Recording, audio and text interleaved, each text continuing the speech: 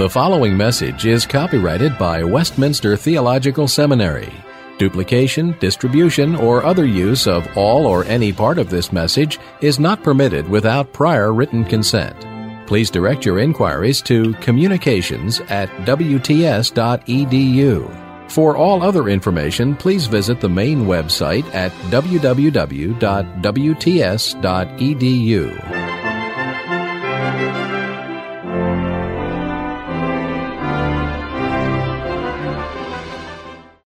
These days and years of preparation for the gospel ministry are very special days. In years to come, probably like myself, you will look back too with much gratitude, with much thanksgiving, and I'm sure with a great deal of affection for your experience here in Westminster.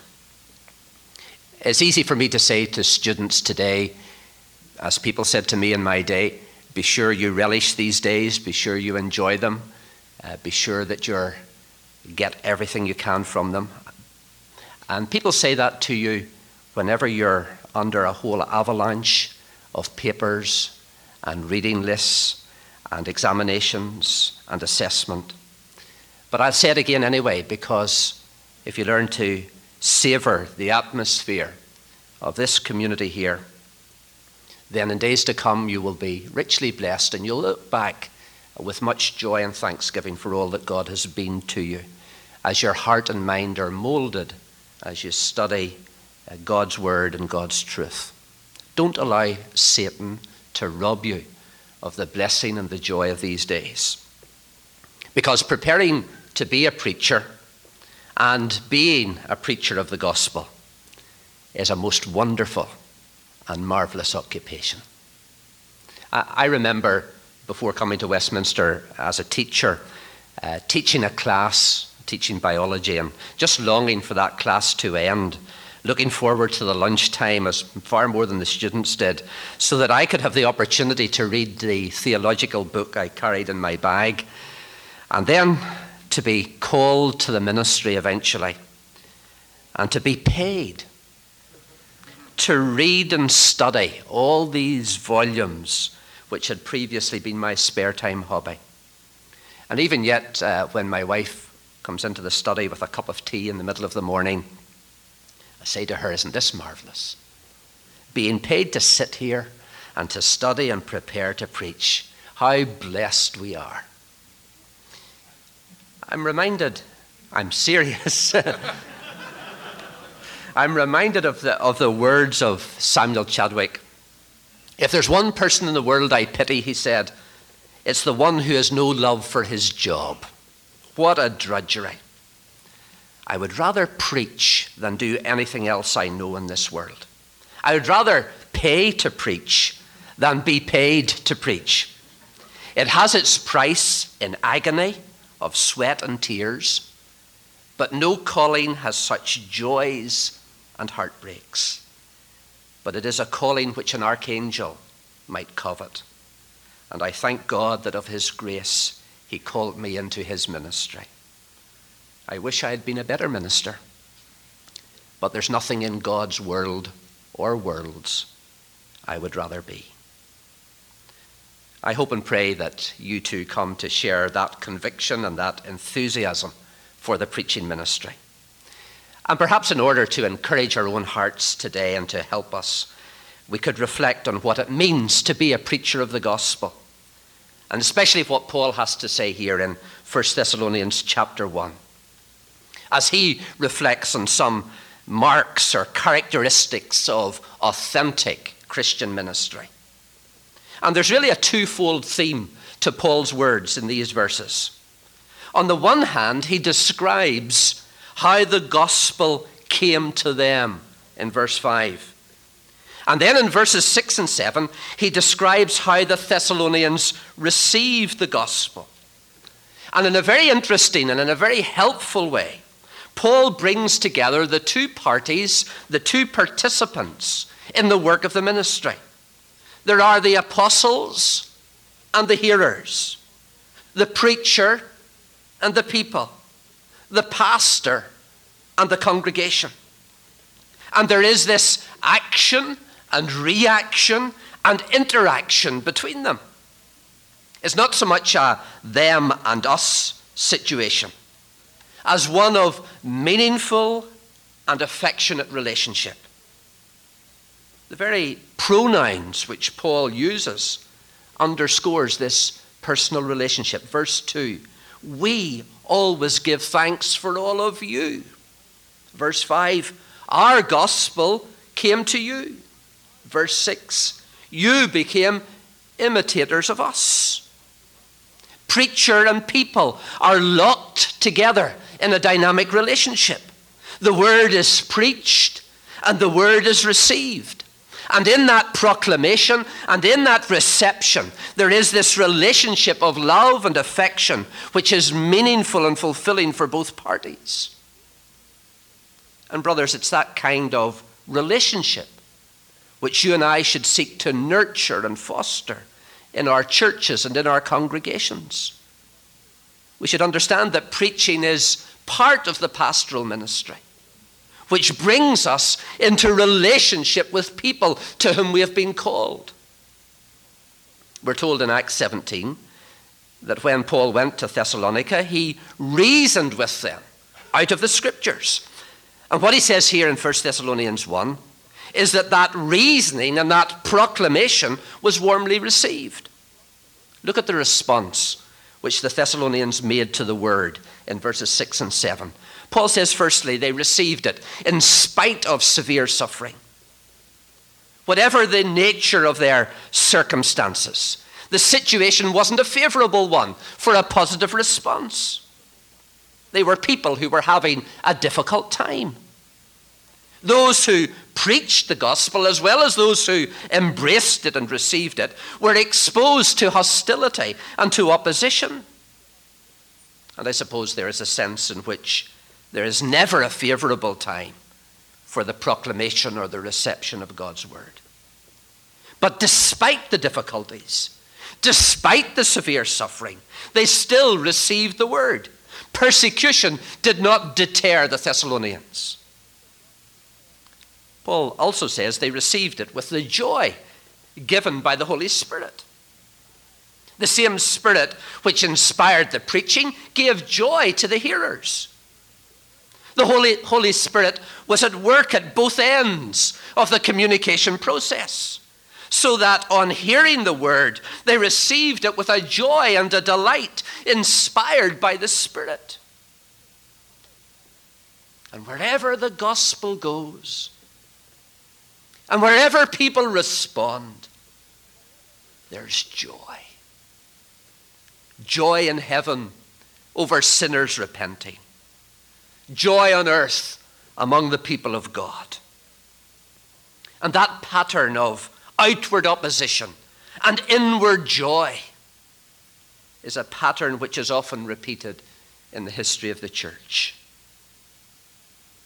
Paul says, thirdly, that they became imitators of the Lord and an example to other believers in the region. They weren't just people who made a superficial response to the word. It was clear from their lives and their lifestyles that they were followers of the Lord. They implemented, they obeyed the word in their living, and they became a model to all the other believers in the area. Their exemplary behavior was of benefit to other Christians. Now, isn't that a wonderful response to the gospel? Who said that Christianity was for inadequate people who need a crutch to get through life? Who said it was for wimps and jellyfish who have no backbone or capacity for commitment? You wouldn't have said that in the car park after the morning service at First Christian Church, Thessalonica. The people in Thessalonica made a deep-seated, thorough, obedient, vital response to the word. Wouldn't you just have loved to have been pastor of that congregation? And do some of us in the ministry not just pray, oh Lord, may my people make such a response to the gospel? For isn't it true that many of us in the ministry often bemoan the lack of response, the indifference among our people? Many of our hearers at times appear to remain untouched, unmoved, unchanged by the preaching of the word. They are like ecclesiastical leopards who can never change. How are these people going to be transformed, Lord? What do I have to do? And our very question's wrong. Can I ever hope to see this kind of Thessalonian response among my congregation? And Paul says that the vital response in Thessalonica was the result of vital communication. And Paul goes on to describe that vital communication which elicited that great response. And he says 4 things. Number 1, he says the gospel came with words. Verse 5, our gospel came to you not simply with words, but it did come with words. It had content. It was verbalized. And Acts 17 fills out for us the content of Paul's preaching. He reasoned with them from the scriptures, explaining and proving that Christ had to suffer and rise from the dead. This Jesus I'm proclaiming to you is the Christ, he said. Paul showed how that Jesus was the Christ of Scripture. It was a typical this is that use of the Old Testament. And the original word for proving means to place beside. He set the fulfillment alongside the predictions. He told the full story of the saving career of Jesus. His birth, his life, his ministry, his death and resurrection, his exaltation and gift of the Spirit, his present reign and his future return, his offer of salvation and his warning of judgment. In other words, Paul's preaching centered and focused on Jesus Christ. And it was all based on the opening and the explaining and the proving from the scriptures. It was expository preaching which was Christ-centered. My, what sermons they must have been. How we would have loved to have been there and to have observed the way in which the apostle chose his text and linked his theme and concluded with his appeal, and all of it revealing the glory of the person and the work and the perfections of our Lord Jesus Christ. What tremendous sermons and what marvelous preaching. We don't know whether they had a beginning, a middle, and an end or not.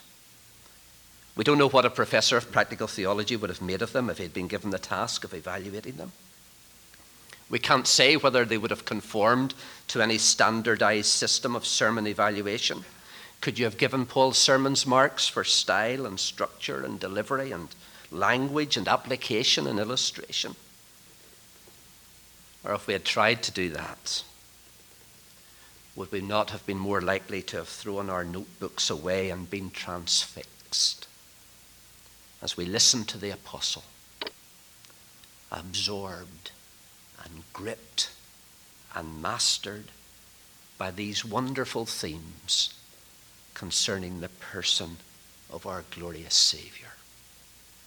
The preaching was with word. It had content. And one of the modern criticisms of preaching is that it has too much content. We're told 20 minutes is too long for a sermon. Anything beyond 12 minutes is too demanding for the modern hearer. And you remember how Dr. Lloyd Jones tried to analyze the situation in his book on preaching in his own inimitable way. The doctor blames it all on the British Prime Minister Stanley Baldwin. And you might wonder what Stanley Baldwin had to do with preaching. Apparently Baldwin lived in an age when there were great and brilliant orators, and Baldwin had limited oratorical skills. So in order to prove himself against such opponents, Baldwin cultivated an alternative style, a chatty, conversational approach, very low-key, very informal. And this style of speaking spread and affected both the pew and the pulpit, and according to Dr. Lloyd Jones, it caused the demise of lengthy and well-presented sermons. Now, I don't know whether that's a valid thesis or not, but I'm convinced that what Lloyd Jones goes on to say is quite correct. And it's simply this, that great preaching is produced by great themes. And it's only as we grasp the great themes, as they grip us and master us and move us, that our preaching will be effective and that it will be life-transforming. The gospel came to them in word. We must not acquiesce in the contemporary disenchantment with words. Words matter because the gospel has a specific content. It must be articulated. It must be verbalized. That's why we take trouble in our choice of words. You and I need to be sure that Christ and the great doctrines of Scripture which magnify his person and his work are the central themes of our preaching. The gospel came with words. But not simply with words, says Paul, but also with power. Because words alone do not guarantee impact. It would be great if they did. However many words, however correct and true and orthodox, they do not guarantee a response. Blind eyes, hard hearts do not appreciate the gospel. But the characteristic dimension of Paul's preaching was that his words were full of dynamic, explosive, transforming power. And the power was such that minds and hearts were penetrated and wills were transformed. Under the influence of the Holy Spirit, Paul's sermons were explosive devices, packed full of spiritual semtex, which blew open the hearts and the minds of the Thessalonians. Acts 17 tells us that some of the Jews were persuaded and joined Paul and Silas, as did a large number of God-fearing Greeks and not a few prominent women. And Paul's powerful preaching had this impact on different groups of people. And it appears to have happened amazingly quickly. Some commentators believe that Paul's ministry in Thessalonica lasted only for 4 weeks, covering 3 Sabbaths. Others think it went on for 6 months. Whether 4 weeks or 6 months, the impact was phenomenal. It was powerful preaching. And aren't we encouraged as we continue to read in the history of the church that God continues to bless his servants? And we can read of many examples of powerful preaching, especially in days of revival. God has been pleased to anoint his servants with special power, special effectiveness, great liberty in their preaching. I used to be minister of Kells Presbyterian Church in County Antrim in Northern Ireland. The congregation there was formed in 1873 following a great revival in Ireland which began in 1859. And the adjoining village to Kells is called Connor. And the Presbyterian congregation there is the mother church of the Kells congregation. And in the middle of the last century, the minister in Connor was a man called Mr. Moore. And he had laboured and preached in Connor for over 20 years and saw only modest results. But one Sunday in his Bible class, he appealed to some of the young men there, as he put it, to simply do something more for the Lord. And a few young men, unsure of what they could do, began a Sunday school in a schoolhouse at Tannybrake, a couple of miles out of the village. And they invited local children to attend, and after a few months, something wonderful happened. Because not only was the schoolhouse full of children on a Sunday afternoon, but their parents came as well, all wanting to know how they might be forgiven and saved. And the lads sent for their minister, Mr. Moore. And with more liberty and more blessing than he had ever known before, Mr. Moore preached the gospel. and great numbers were converted. It was one of the first signs of the 1859 revival, which was a time of great blessing throughout the north of Ireland. William Burns was minister in Kilsyth in Scotland in 1839. He wrote a letter once to Robert Murray McShane and said that in his first 7 years as a minister, not one person had been converted under his ministry. But all that changed quite dramatically in July 1839 because Burns came out of his home in Kilsyth. He had arranged to have an open-air meeting, but it was pouring with rain and the streets of Kilsyth were empty. And as he walked through the town, he was told that the people had assembled in the church building. And when he went there, he found the church packed. And he had to struggle to get through the crowd, to get to the pulpit. And Burns saw people there who had never, ever before been in church. And he preached to them Psalm 110, verse 3. Thy people shall be willing in the day of thy power. And the Spirit of God attended Burns's preaching in a remarkable and amazing way. People were converted in numbers. Oh, we need that power in our preaching today. We need passionate, powerful, Spirit-anointed preaching. Brothers, the power is ancient, but the power is also contemporary. Because the power does not lie with us. It is from God. And the preaching that transforms lives, the preaching that brings about a vital response in our congregations and amongst our people, is preaching that is with and that is in the power of the Spirit. The gospel came to them in power. Thirdly, the gospel came to them with deep conviction. And the question is, does this deep conviction refer to the speaker or to the hearers? The older commentators say it is the hearers. The more recent commentators say it is the apostle. I believe the reference is to the preacher. That when Paul preached the gospel in Thessalonica, he did so with certainty, with conviction, with assurance. Paul's preaching was characterized by that deep conviction, that assurance, because Paul himself was possessed and mastered by his message. Now, those of you who are pastors know that the subjective awareness of a preacher as he preaches is a highly variable thing. It certainly was so with Paul. If his preaching in Thessalonica was with much assurance, then it was a very different story when he was in Corinth. Because in Corinth, he was so conscious of fear and weakness and trembling. He was even tempted to change and to adjust his message so that the Lord had to tell him specifically, don't be afraid, but speak, for I have much people in this city.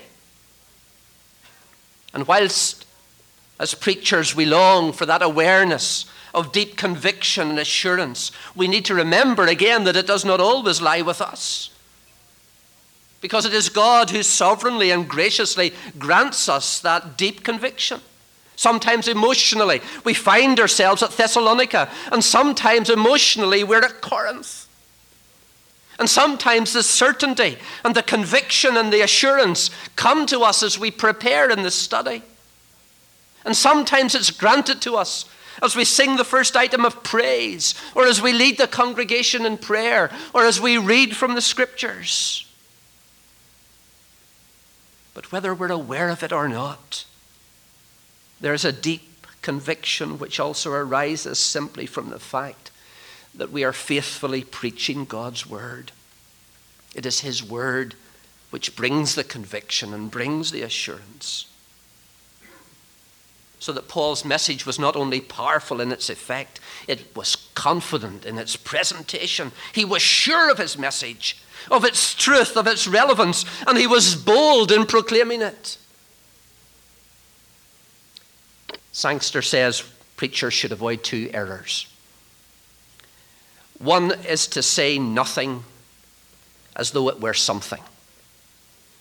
And the other is to say something as though it were nothing. In other words, there is this danger that we handle great and glorious doctrines. We handle our marvelous biblical themes in a lethargic and listless way. And the antidote, says Sangster, is to glow over your sermon. Steep your words and your thoughts and your paragraphs in prayer. And when you preach, preach with ringing, resonant, resounding certainty and conviction. Because the gospel, which elicited such a vital response from the Thessalonians, was one which was with words, with power, but also with deep conviction. Fourthly and finally, the gospel came with the Holy Spirit. We know that the word and the power and the conviction all spring from the Holy Spirit. The truth of the word we preach, the conviction with which we speak it, the power of its impact on others, all come from the same Spirit. It is the Spirit who illumines our minds so that we formulate our message with integrity and with clarity. It is the Spirit whose inward witness assures us of its truth so that we preach with conviction. It is the Spirit who carries the message home with power so that the hearers respond in repentance and faith and obedience. And those three characteristics of authentic preaching, truth, conviction, and power, all spring from the ministry of the Holy Spirit. And when a ministry is Spirit-inspired, it yields spiritual results. When I say that our ministries should be in the power and conviction of the Holy Spirit, it doesn't mean that I'm referring to something invisible and intangible. Because you know how the parallel passage in 1 Corinthians 2 speaks about preaching with a demonstration of the Spirit's power. And the word demonstration was one used by lawyers in a court of law, that the lawyer presented his case using many words, using different arguments, but then at the climax of his presentation, he would introduce his pièce de résistance, documentary evidence, Exhibit A, the blood-stained gloves, something visible, something tangible from which he draws his conclusions. And demonstration of the Spirit's power is something which can be seen. And when the gospel is received with the joy given by the Holy Spirit, it results, as Paul says here, in people turning to God from idols to serve the living and the true God. There is something demonstrably real and tangible. Changed lives are the convincing and the compelling proof that the ministry is authentic. And that work of the Holy Spirit is necessary to show that God is real, that the gospel which came to them was attended by this conclusive proof. It was with the Holy Spirit. And no church can spread the gospel with any degree of integrity, let alone credibility, unless it has been visibly changed by the gospel it preaches. We need to look like what we are talking about. I'm sure you've heard the story about the lady who began a part-time job selling a diet food called Weight Right. And she went round all her overweight friends and neighbours trying to sell them this product, but with very limited success. She eventually decided to consult her husband. He was also employed in marketing, and she explained to him her failure and her disappointment in selling this wonderful product. And he thought he might help her, so he had a look at all her promotional literature with the before and after photographs. He listened to her rehearsing her sales pitch, and she said to him, "What's wrong? Where am I making the mistake? Why do people not buy this wonderful product?" "Do you really want to know?" asked her husband. "Well, of course I do," she said. "Well, dear, unfortunately, you look more like the before picture than the after picture." Her own figure did not commend her product. And in Thessalonica, the evidence was there to be seen. The lives of the people had been changed. Our gospel came to you not simply with words, but also with power, with the Holy Spirit, and with deep conviction. And it was that kind of preaching which produced such a great response. And don't we agree that it's the kind of preaching we need in our churches today? Not some intellectual reflection on a topic of academic interest. Not some philosophical speculation on the nature of the universe. Not even a sanctified psychology which focuses exclusively on human frustrations and anxieties.